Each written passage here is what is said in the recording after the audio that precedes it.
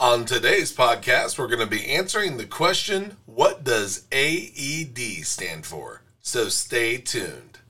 Welcome to Warehouse Safety Tips. If you're a seasoned vodcast viewer, this vodcast is going to be different from most that you watch. It's based around exactly what the name implies, warehouse safety tips. And since the people in this industry are busy, we know that time is money, so each episode will be as short and to the point as possible. And now, with all that out of the way, let's get to the vodcast.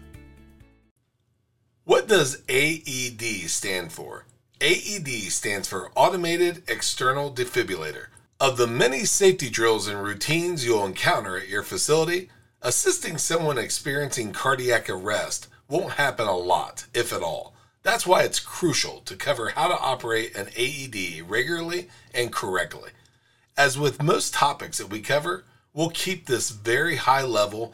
All situations are different and AEDs can be varied from model to model. So following this will give you an example of how to proceed with this event.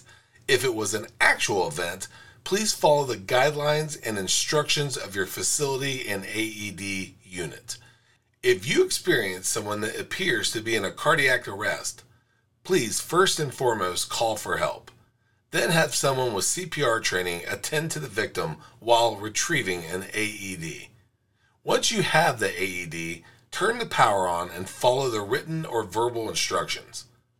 Your first step should be to attach the AED pads to the victim's dry chest. Spacing will usually include one pad beneath the right collarbone and the other beneath the left armpit. Be sure that nobody is touching the victim and verbally state, "Everyone stay clear." The AED should then evaluate if the victim requires you to apply a shock. If the shock does need to be applied, you'll once again verbally state, "Everyone stay clear." Then you'll shock the victim and await further instructions from the AED. If a shock does not need to be applied, resume CPR until help arrives. Now you know what AED stands for, and you have a general idea of how to use one in an emergency. We look forward to seeing you next week for another Warehouse Safety Tips. Until then, have a great week and stay safe. Before moving on, here's a word from one of our sponsors. If you've ever been to or worked in a warehouse, you know just how important safety is to both management and staff. It's almost impossible to go 10 steps without seeing safety tape, angles, signs, and/or safety products. It's these items that show us how to be safe and avoid danger in the workplace. And if you're looking for the best products to make this happen, look no further than Mighty Line. Mighty Line floor signs and floor markings offer the best industrial products out there. We're proud to have Mighty Line as the official floor sign and floor marking company for the Warehouse Safety Tips podcast and site.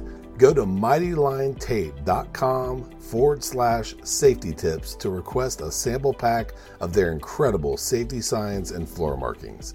We hope you enjoyed this episode of Warehouse Safety Tips. If you visit warehousesafetytips.com, you'll find the show notes for this episode and access to all of our blog posts, previous podcasts, advertiser information, and much more. Thank you for listening to Warehouse Safety Tips and have a safe day.